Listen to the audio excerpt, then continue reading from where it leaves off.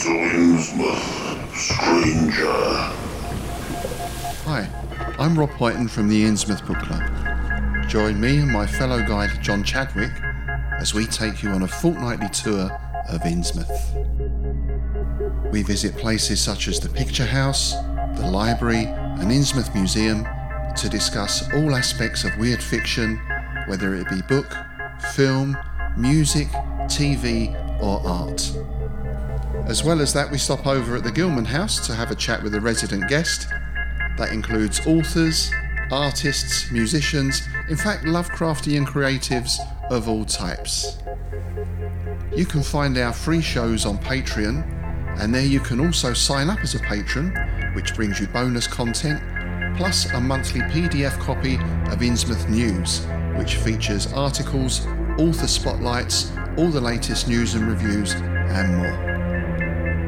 You can find us at patreon.com/InnsmouthBC. We hope to see you soon, because remember, Innsmouth isn't just a place, it's a state of mind. This episode is brought to you by Donner. Check out the show notes to find a good deal at Donner. Like the sound of this? This is the Donner Island Delay, and the really cool Donner LP that I've shown off on Instagram. Check it out.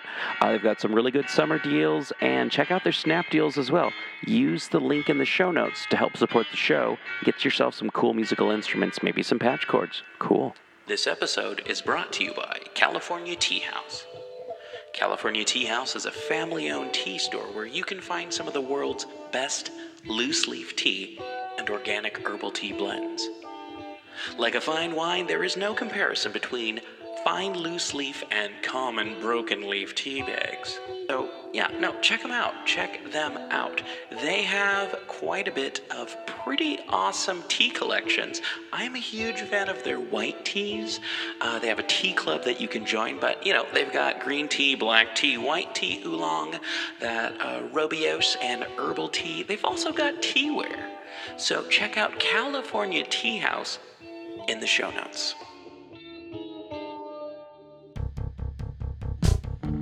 Hey everyone, it's me, DB. Just reminding you, we have t-shirts in the shop. Just go to pgttcm.com, check out all of our cool t-shirts, and stickers. Heck, we even got some shower curtains in there.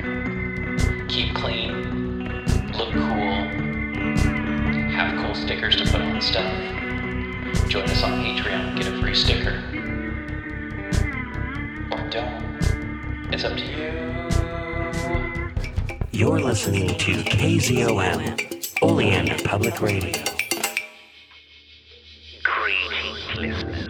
It is I, TV Spitzer Informer Dave, here once again to talk to you about the Cthulhu mythos, its books, its monsters, its unfortunate human casualties, its timeline in general, and even its tangential bits, like the dreamlands or things of a weird nature that are Lovecraftian leaning.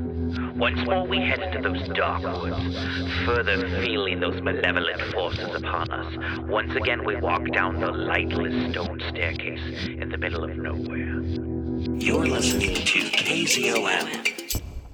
Good insert random time that you're listening to this, be it morning, night, afternoon, brunch, whatever time you're listening to this.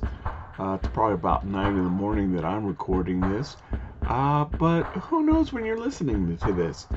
The world may have been destroyed in a global thermonuclear event the way this week's been going, but and you may be listening to it as the last surviving human being, and I and my voice are the sole comfort to you, and for that I say you're welcome. Otherwise, hey, it's Farmer Dave, and I'm by myself. That's why I'm getting away with such shenanigans, because DB is getting better, but he's still not feeling that well. He's regaining his strength as he gets back from being under the weather, and I know you miss him. I miss him. we all miss DB.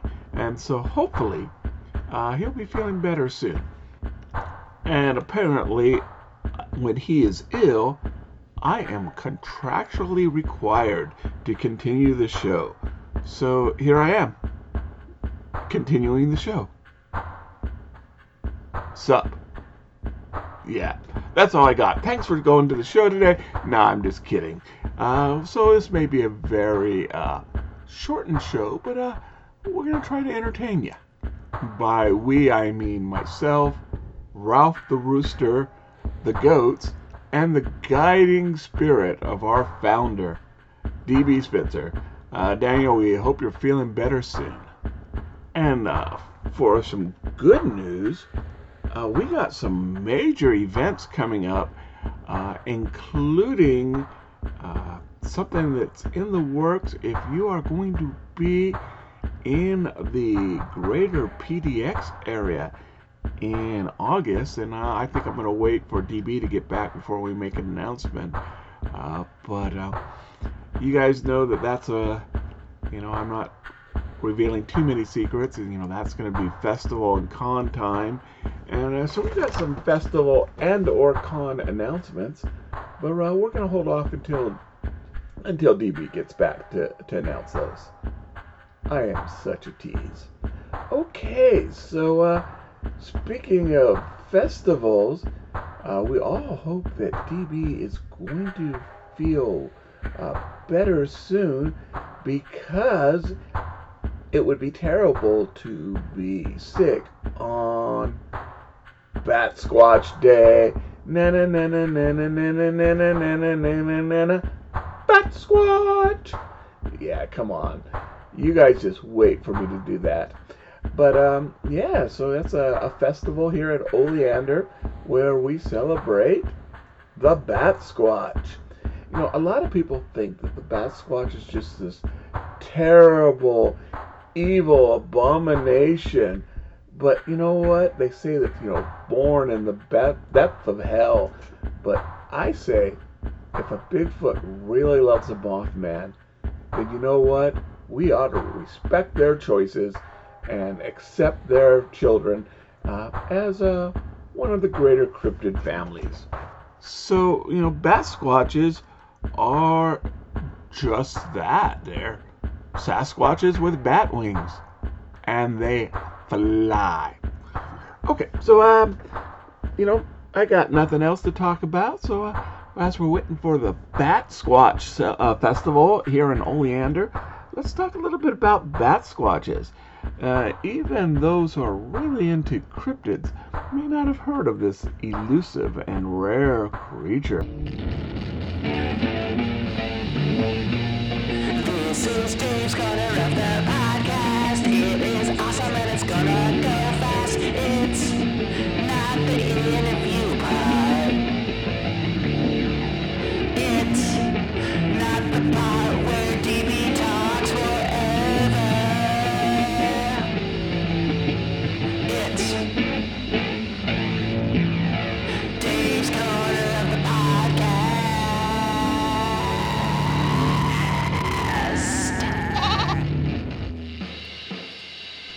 Now here at the Bat Squatch Festival, or I think it's officially called Bat Squatch Days, we have this incredible Bat Squatch sandwich. Everybody makes it, even at, Louie Louie's, Oblivions, Scout Troops, and the 5-H, because one more H better than the 4-H, all sell Oleander's world famous Bat Squatch meatball sandwich. So you take a hoagie, and then you take meatballs and marinara or whatever, it's sort of the red tomato sauce, and it has onions and olives and then garlic and then Parmesan cheese. Oh, and underneath the meatballs, and I'm getting so hungry just talking about this, but underneath the meatballs and the tomato sauce, you put provolone cheese, and that is Oleander's famous Bat Squatch sandwich. So, what does Bat Squatch have to do with meatball sandwiches? Nothing. Absolutely nothing. It's just an excuse to make garlic-based, tomato-based, cheese-based sandwiches. And for that, Bat Squatch, we thank you. So, let's talk about our beloved Bat Squatch. But before we do, let us give his famous mating call. Are you ready? Na na na na na na na na na na na na na na na na. Bat Squatch. That's how you call a romantically inclined Bat Squatch, if I can use that word. I think I will. So, of course, there's been Bat Squatch stories about in Oleander. Well, as long as there's been an Oleander, even the Native Americans talked about it. But the rest of the world, Bat Squatch is pretty new as cryptids go. The 90s were this sort of heyday of cryptid appearances, where a lot of different cryptids that had never been seen before just started popping up, including probably the most famous of the 90s cryptids, or 80s cryptids, is Chupacabra. So this guy was basically driving down in the Mount St. Helens area, which is not too far. It's, 120 miles from Oleander. You can't see Mount St. Helens from Oleander, but if you go into Portland, you can.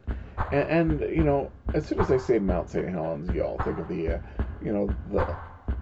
volcano and the big explosion that happened, I think in '80. But if you're traveling in the Portland area, you see all these mountains. Mount Hood, of course, is just so majestic. Mount Adams, and then all of a sudden there's this big mountain with snow on it, and it's not pointy, it's a flat top. That is Mount St. Helens, which of course the top was blown off in a volcano in the 80s. Well, around that area, this guy was driving in mid-90s, 94 I think, and he sees Bat Squatch, which is this 9-foot sort of giant ape-like creature with bat wings. And it had bluish fur. I kind of think like black blue, but maybe it was like bright robin eggs blue. I don't know. But so Bat Squatch was first seen outside of Oleander in 1994 and was immediately dismissed as a hoax because how can this 400-pound thing fly with just bat wings? And most people, the first thought, you think of that is the flying monkeys from Wizard of Oz. And who knows? Maybe Brom was inspired by the Bat Squatch.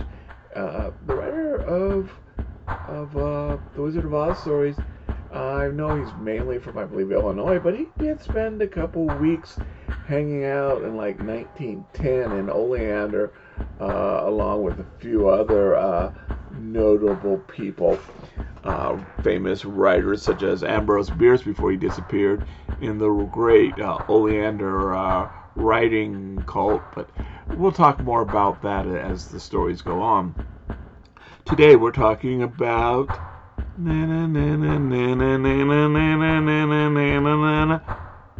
Squatch. So, before we talk about Bat Squatch, and I mean, obviously this is a reference to Batman, but, specifically the Adam West Batman. Let's talk a little bit about its progenitor, and that would be the world's famous Mothman.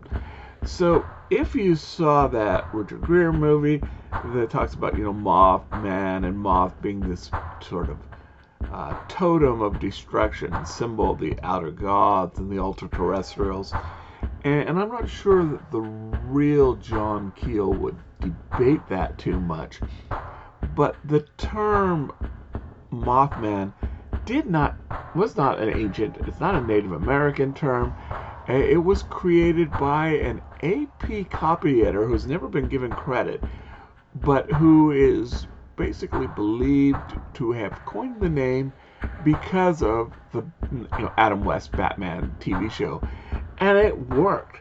If it was called the Flying Cryptoid, or the Silver Bridge Monster, it would not have captured people's attentions as much as Mothman. Now, Bat-Squatch is not exclusively Washington or Oregon or the Pacific Northwest. About 2008, 2009-ish, he was seen outside of the Pacific Northwest. Possibly, maybe he was on vacation, and that's Mount Shasta. And let's face it, places like Hood and Mount St. Helens, Mount Shasta is the creepy place of, the West Coast. It's basically, in ways I would say it, maybe not as famous, but it's known as this paranormal hotspot. I would say up there with the Bermuda Triangle or Skinwalker Ranch. I remember as a child, my grandfather would tell me about the lights that people would see on Mount Shasta, and it may be some sort of, it may be a real event, it may be some sort of electrical release, but sort of like the Aurora Borealis or St. Elmo's fire that just seems to glow throughout the mountain, and it may be a real event, kind of like ball lightning that we just don't understand yet, but also these mysterious, tall, lean, pale people that lived up in Mount Shasta and only occasionally comes down to the different cities to buy goods. So Mount Shasta it really is this sort of West Coast paranormal hotspot, and Bat-Squatch was seen there by hikers. And this was sort of the first time it had been seen or reported since the 90s. And then there's this reporting in 1911, like of Akron, Ohio, someone seeing a Bat-Squatch by like a high school or something. I don't remember the details. But the thing that is important is what started as a local sort of urban legend has spread across the nation. Maybe not with the viralness of, say, Mothman or Bigfoot or, the Greys, but it's no longer an Oleander or a regional Pacific Northwest legend. It's now through the U.S. Now, Bat-Squatch is immediately assumed to be a hoax or someone seeing something drunk, because it's just, the idea that this huge primate, especially one maybe covered with blue fur, can just fly. It's just not logical. But the first person to really report it, outside of Oleander, was named Brian Canfield, and he was 18 years old at the time, and claims not to have been under the influence of alcohol or other substances. But reporters that talked to him always commented he seemed sincere. He didn't seem, Bat-Squatch house crazy. He seemed to honestly believe that this event happened to him. Now, I've stated that, Bat-Squatch is associated with Mount St. Helens, and definitely Mount St. Helens is a hotspot for Bigfoot, but I believe the original sighting was actually in like the foothills of Mount Rainier in Buckley, Washington. So, again, not counting, of course, Oleander, and we're kind of like our own little world of our own. But so outside of Oleander, it was first seen in Buckley, then reported in Mount St. Helens, and then finally, like I said, through coastal United States or Pacific coastal United States.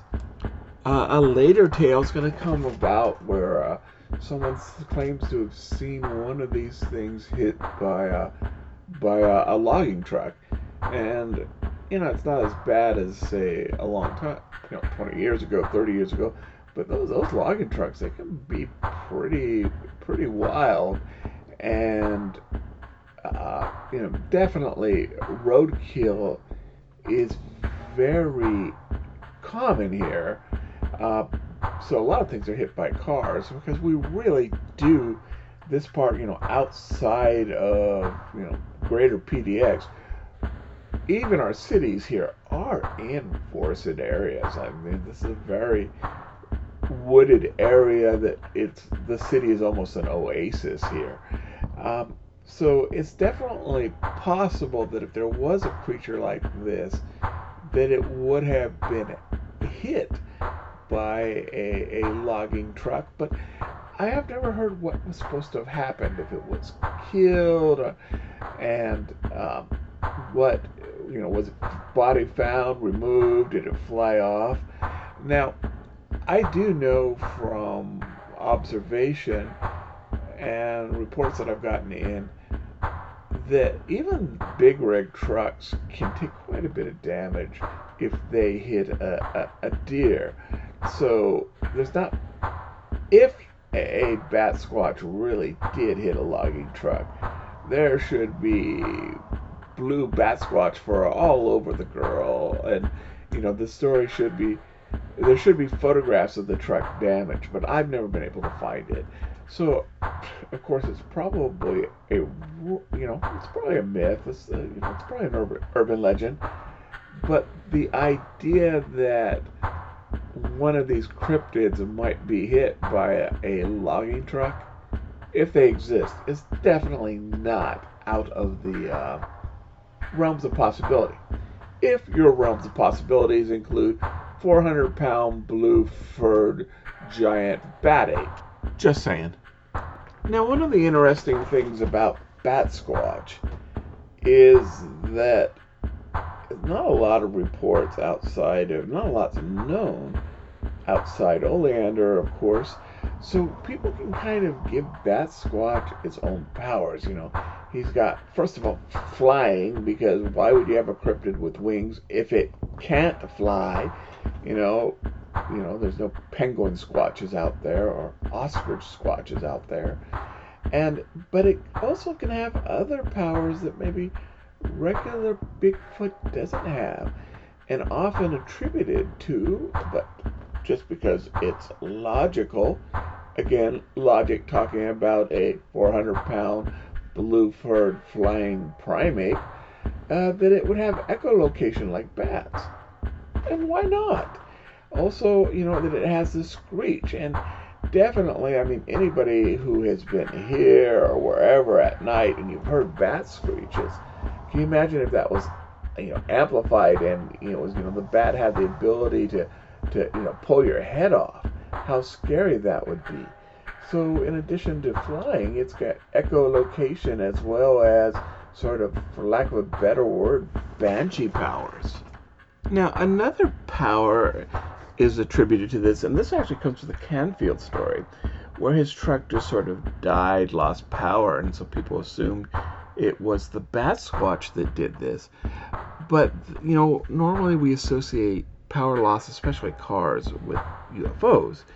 And when I came across this decades ago, when I first came across the Mothman was associated with, flying saucers, UFOs.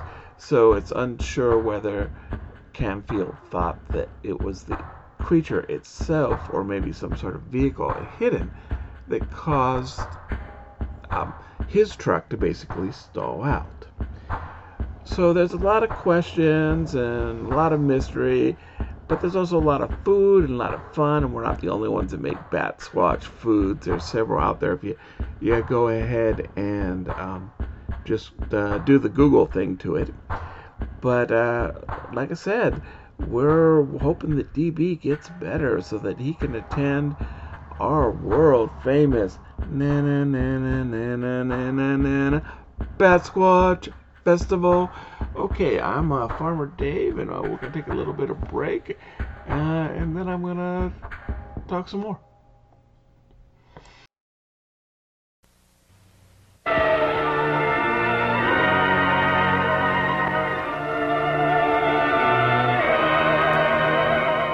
Prepare for a spine-tingling, nerve-shattering podcast featuring all your favorite monsters. You won't believe your ears when you listen to Monster Kid Radio. Here your host, Derek M. Cook, and his ever-rotating stable of guests discuss your favorite classic and sometimes not-so-classic monster movies. Subscribe to Monster Kid Radio through iTunes or Stitcher, or visit MonsterKidRadio.net before the next weekly episode of Monster Kid Radio. Go through the archives for interviews with Sarah Karloff, Victoria Price, and Joel Hodgson. Listen to discussions about movies like Creature from the Black Lagoon, Island of Terror, and King Kong. And don't forget convention coverage from Monster Bash and the H.P. Lovecraft Film Festival. Classic monsters, modern talk, and the head of Rondo Hatton. Only on Monster Kid Radio.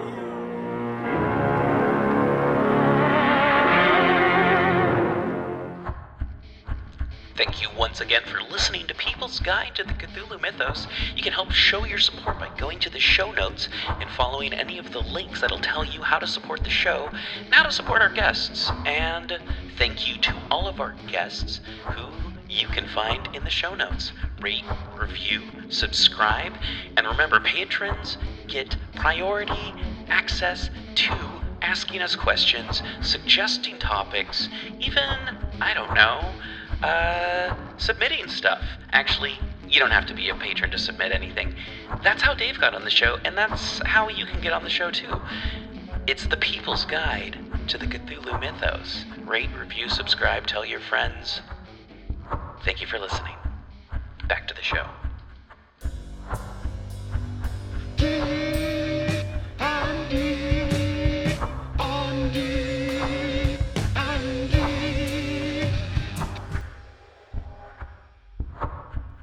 Hey everybody, I'm back and DB is still ill.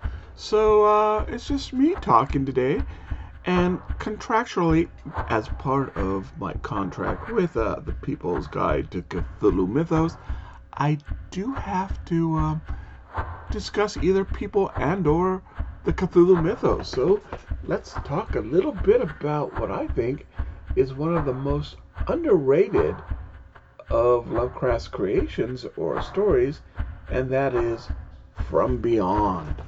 Now, if you heard last week when I talked about Lovecraft in space, then you remember that I talked a little bit about a coffee table book of science fiction that I got when I was in high school that talked a little bit about Lovecraft and said that the only Lovecraft story that was science fiction was The Color Out of Space. And I'm going to say that From Beyond absolutely is science fiction. In fact, even though it's a very horrific story in you know the literary definition of the word horror, I think it's almost more science fiction than horror. So Lovecraft wrote From Beyond in 1920. It's not going to be published for another 14 years. In 1934, in Fantasy Fan. Fantasy Fan was very sort of unique, almost more a fanzine than a magazine. Never had more than 60 subscribers at once. It probably had a circulation of 300, but it did have access to Clark Ashton Smith, Lovecraft, quite a few other writers. In fact, of 18 issues published, 17 are going to have some sort of Lovecraft writings, poems. The Fungi of Yugoth are going to appear here. They also had a sort of a called the boiling point, where writers such as Lovecraft and Smith could basically write about whatever was boiling them, whatever they felt was an urgent to talk about. And Arkham House will eventually combine these and make them into a book. So it's a very important magazine, but we see that the story sat for 14 years, and when it was published in basically a free press. Despite, arguably, I mean, this is about to lead on to, 1934, 1936, can almost be seen as the heyday of Lovecraft's short stories. So, literally, this story was written 102 years ago. Wasn't published 102 years ago, but it was written. And as near as I can tell, there wasn't a lot of changes made in the 14 years. And I think that there's some reason why this period before 1920s and mid-1930s is going to be important to this story. As such, though, there's going to be spoilers. But this is a 102-year-old story, and like I said, one of the core of the Cthulhu mythos. So, by all means, there are spoilers, and if that bothers you, well, go out and read the story, and then come back. So this story, as I said, I consider very much science fiction, in the fact that it draws on science, or possible science. And we've got to remember, though, Lovecraft was obsessed with science. He loved science. He thought he had a very scientific mind. What he did not have was a scientific education. He didn't get through high school. He probably took basic science classes. He was excited. He never went to college, but he loved science and did a lot of reading. But he does not have a science background. Now, to be truthful, unless you're, say, Rudy Rucker, who had a PhD in mathematics when he wrote Hardware and Software, or maybe Arthur C. Clarke, who, besides 2001 and a lot of other stories, really did come up with the concept of communication satellites. Most science fiction writers have only a, normal grasp of science. And so we see a lot of fantasy put in lieu of science. And we see that in Star Wars, where, the X-Wings seem to have drag in space. They split the wings up into X's, so it'll slow them down. Well, there's no drag in space. And we love Star Wars because of its art house physics, not despite it. I think it's also important to remember that the next thing that Lovecraft is going to write, and again, remember, thank you, Ralph. I don't know if you heard that, but Ralph was commenting on what I was saying here. But it's important to remember these were written, this is the order they were written, not published in. And the next thing he's going to write is going to be Nyarlathotep, which is almost this warning about the dangers of unchecked science. Again, Ralph agrees with me on that, and at least that's a really good interpretation, I think, of the story that many people have had, that, science can be deadly, it can reach out and kill. And if that's not really what Lovecraft meant in Nyarlathotep, I think it could be seen as definitely an influence of the dream that he had that inspired Nyarlathotep.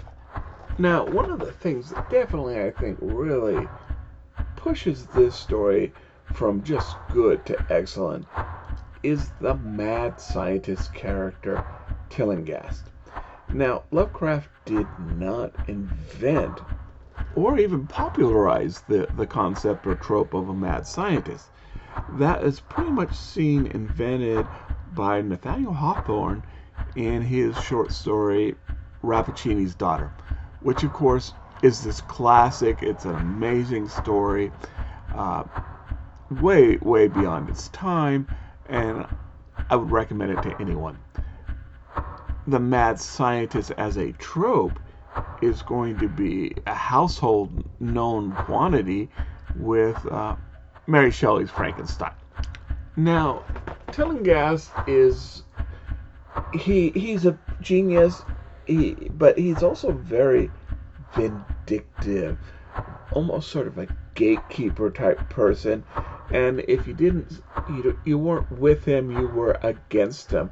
And so he's going to basically lay this trap for the narrator.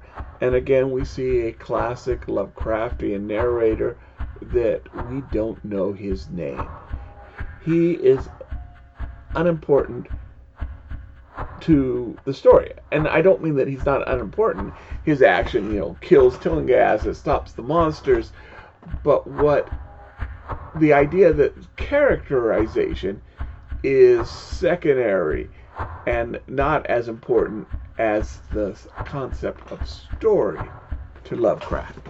And Tillinghast, unlike, say, the Migos, his downfall is his humanity, or the bad parts of humanity. His pride, his vengeance. He wants to take revenge on the narrator. And he could have just gone his way, created this invention that is ahead of Einstein and Tesla combined, and become super rich and been the most famous person in the universe, but he doesn't. His intellect is converted, it is corrupted, it is subverted to his what would come up later terms much after Lovecraft wrote this, I believe. But basically his ego and his superego is subverted by his id. His base human emotions and desires, and to some extent passions, is stronger than Tillinghast's super strong, amazing, top of the planet intellect. He is the best of humanity, but he is also part of the most petty. And that he gives into these base whims takes him from a scientist to a mad scientist. So the Tillinghast device basically manipulates, stimulates part of the human pineal gland that allows people to see things. It's not that they're not there, that they're in most cases unperceivable. They can see all these creatures, almost like sea anemone type creatures and beings that exist in a parallel universe from us that we don't see. And because we can't see it or it can't perceive us, we exist in the same space but in a different dimension, and in most cases rather safely. Our ignorance is our protection. But when Tillinghast basically exposes the narrator and the world to these creatures' existence, he basically opens the door. And he uses this because he knows that these creatures will instinctively reach out and attack his enemy, the narrator. Now, I kind of want to compare From Beyond with one of my other favorite horror stories that deals with an invisible monster, and that would be Ambrose Bierce's The Damn Thing. And you can hear that definitely it's one of Ralph's favorite stories. He's really excited about it. And again, that's the blessings and curses of actually recording on a working farm. But back to The Damn Thing. So, in this story, and again, if you haven't read it, there's this invisible monster that is attacking and killing people. So Bierce's explanation for this is that this creature is a color that humans can't perceive, such as infrared or ultraviolet. And when he was writing this, we didn't really know a lot about it. And I've been told by people who are smarter than me, but maybe not the source of this, that's just it's a fake explanation. It's pseudoscience. It's gobbledygook. That you really can't have something like that big, organic, in a color that human eye can't perceive, but it's a cool idea. And I'm not knocking Bierce or his writing. It's definitely a product of his time, and it's a great story. I love that story. That's one of those stories that really got me interested in horror. But, it's fantasy. It's not necessarily science, but that's fine. So the monster in the damn thing is basically a giant invisible mountain lion, or maybe a T-Rex or something. We don't really know what it looks like, but it acts and hunts like a mountain lion. Lovecraft is going to take this and do it one better. Now, Lovecraft is not beyond borrowing, Lord Dunsany. He definitely takes from Bierce, from Edgar Allan Poe. But this, as near as I can tell, is a unique concept that for the time. And you've got to remember that in 1920, the first airplane flight was only 17 years old, and the theory of relativity is only, 15 years old. So it's, this is an interesting time. Science is progressing. I think that this is kind of the first of the alternative dimension. Now, again, I'm sure it's been suggested. I think it was definitely come up in theophism and pseudoscience, but this is, although it may be old hat in our time reading, this is cutting edge, new, vibrant ideas for science fiction in 2020, and excuse me, in 1920, not 2020, and to some extent, 1934 when the story is going to be published. But as near as I can tell, this whole concept that there's a different universe right under our nose, even though we see that in religious texts, heaven, Valhalla, for science fiction, this is, I think, one of the first, at least when it was written. May have been some by the time it was published. And so I think this definitely shows Lovecraft as a science fiction writer. And we see this too in one of his other stories, which I think is also equally undervalued, and that would be The Evil Clergyman, where the unnamed narrator, and I'm going off on a tangent here, I don't get the feeling that this guy is Randolph Carter, but maybe it's the guy from The Evil Clergyman. Maybe he took this experiences, and The Evil Clergyman, he does seem like a different character, but maybe after a decade he's changed and he's become a more hard-boiled character, who is basically hunting the spirit or apparition or psychic residue of the evil clergyman with ultraviolet light. And I hadn't seen anyone actually suggest this, and I think most people consider, except for Randolph Carter, the narrators are unique individuals who have no other experience or story in these supernatural or the Cthulhu mythos. But I find that very interesting to link, the narrator from Beyond and the narrator from The Evil Clergyman. But I was once watching a panel at a con, and they asked, if Lovecraft had lived, what would you like to have seen him more of? And it was pretty much universally that they would like to have seen him in more of a sci-fi vibe.